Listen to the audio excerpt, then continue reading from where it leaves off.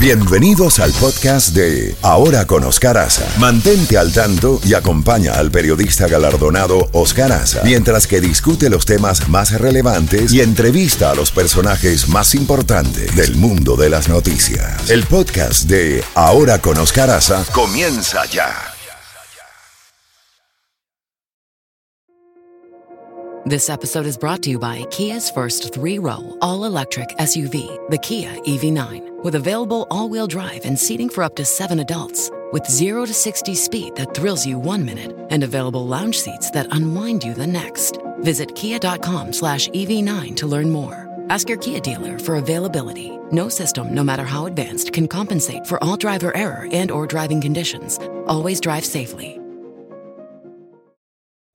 La Z Mañana. Una mañana diferente. Ahora con Oscar Aza. Disfrútala en Z92. Bueno, y vámonos ahora, en este momento, a Matanzas, Cuba, donde está Iván Hernandez Carrillo, secretario general de la Asociación Sindical Independiente de Cuba, ex preso político del Grupo de los 75. Iván, gracias por acompañarnos en la mañana de hoy. ¿Cuál es la situación sobre estas conversaciones que se han filtrado sobre migración entre representantes de la dictadura cubana y el gobierno de los Estados Unidos? Cuéntanos. Buenos días, bienvenido. Gracias, Oscar, un saludo para usted y para su audiencia. Es un placer estar con usted en su programa nuevamente.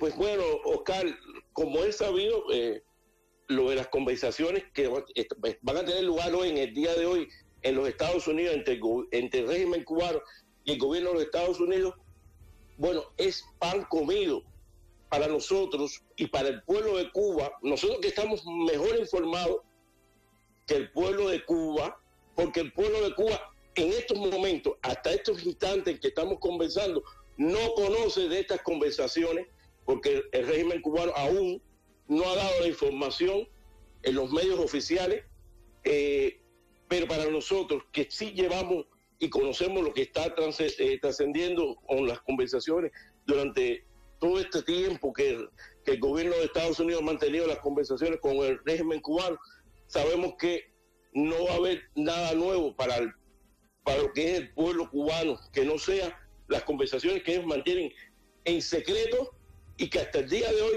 no sabemos concretamente de qué se trata. Sí sabemos que se habla, que se negocia de inmigración, pero también hay conversaciones secretas en este medio.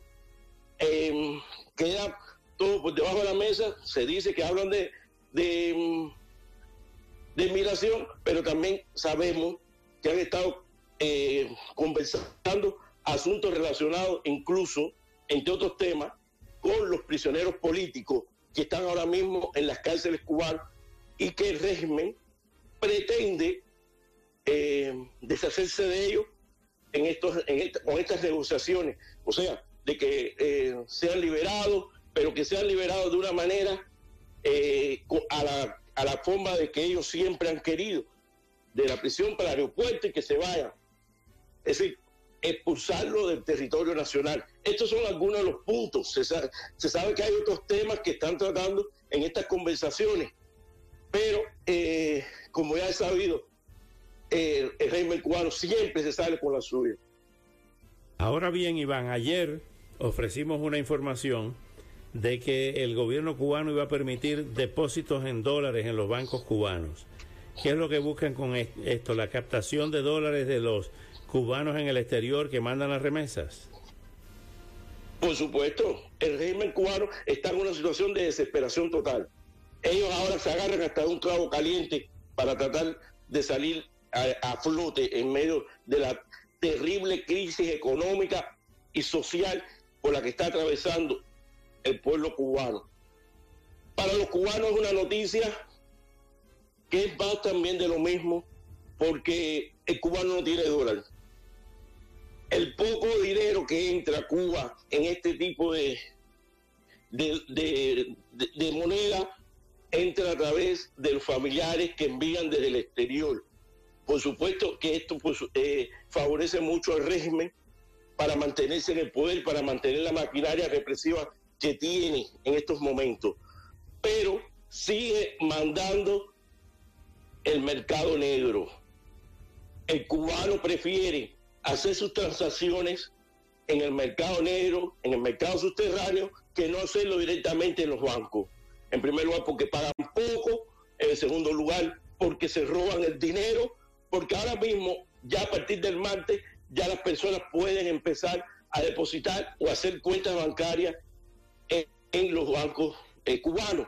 Pero tú haces un depósito en dólar y cuando vas que necesitas extraer tu dinero en dólar, no te lo permiten.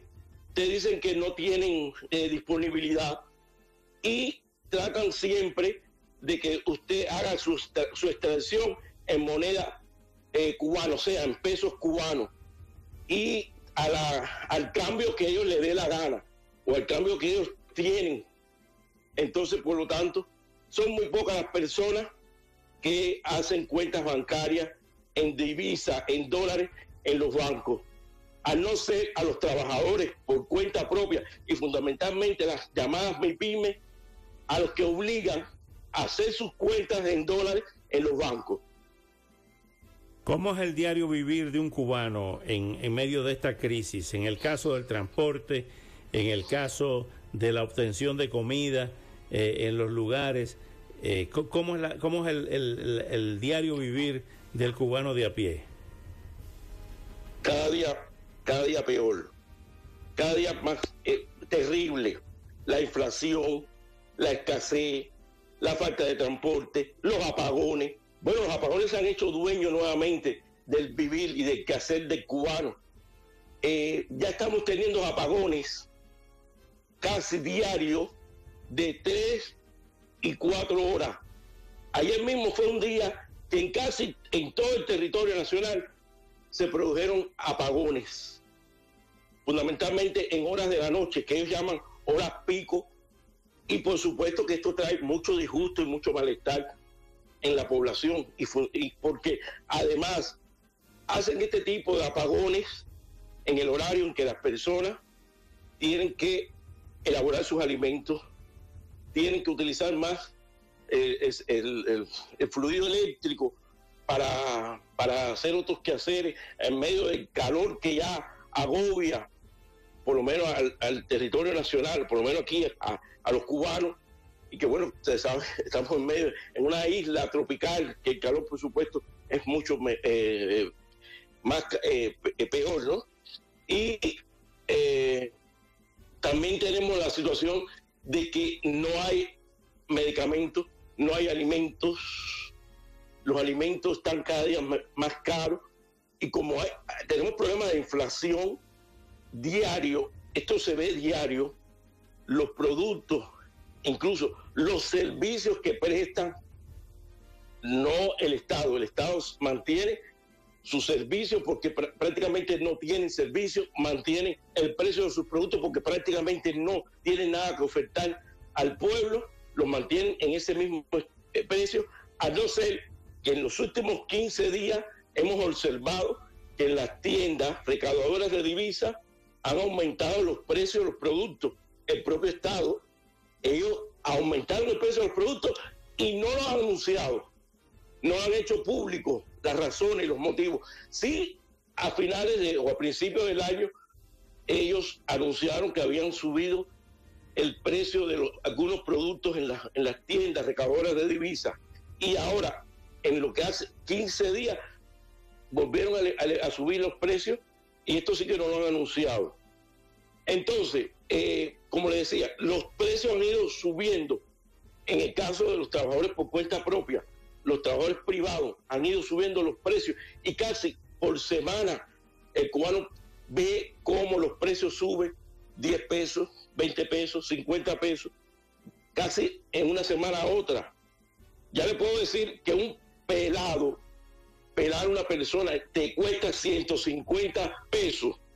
Cualquiera dice 150 pesos al cambio del dólar, es $1. Pero en Cuba ningún trabajador cobra 150 pesos en un día.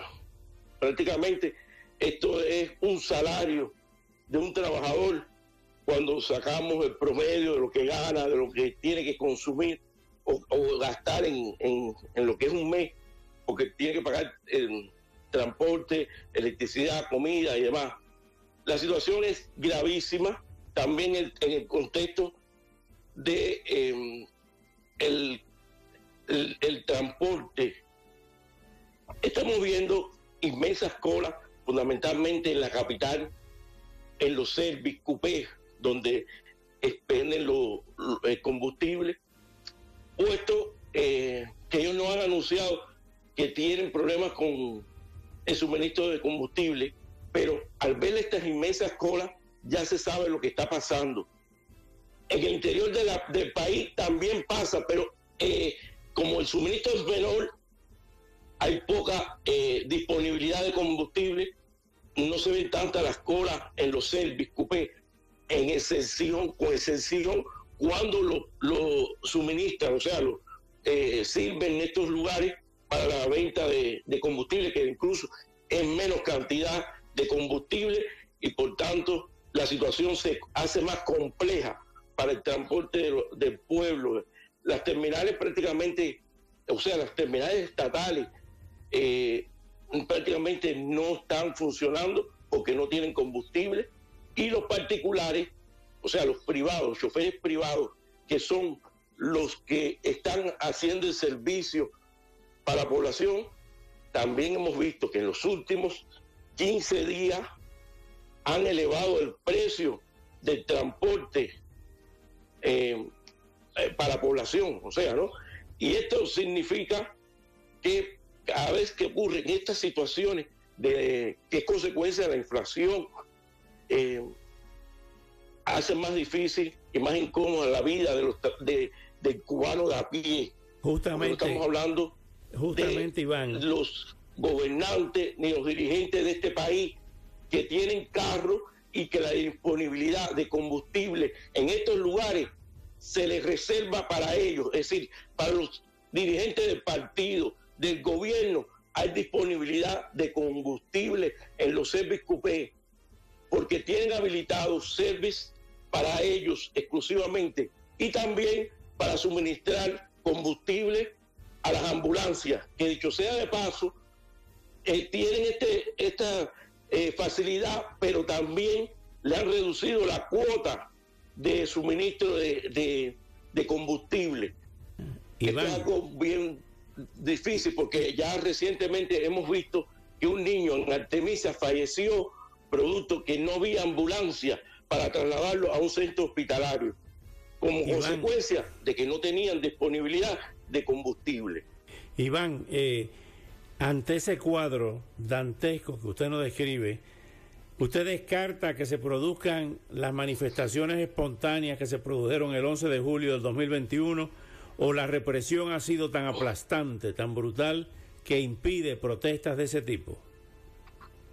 No hay ningún tipo de diferencia de lo que ocurrió en el 2021, en julio del 2021, y lo que estamos viviendo ahora mismo.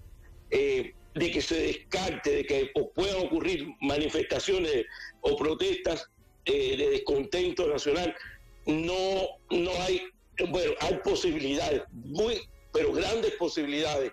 Hay que estar en las colas, en las paradas, en la panadería, en la bodega, para ver el descontento de la población, para ver las opiniones que vierte el pueblo con respecto al régimen que tenemos. Pues la gente está desbocada, hablando en todas partes de todo, del descontento, del disgusto que tiene, pero lo peor es que estamos viendo que son los jóvenes los que tratan de salir de este país, que quieren irse del país a como dé lugar. Esto no quiere decir que no estén dispuestos a enfrentarse al régimen.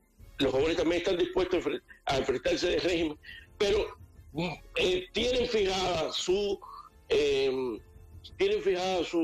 perspectiva al norte. La brújula de ellos indica el norte.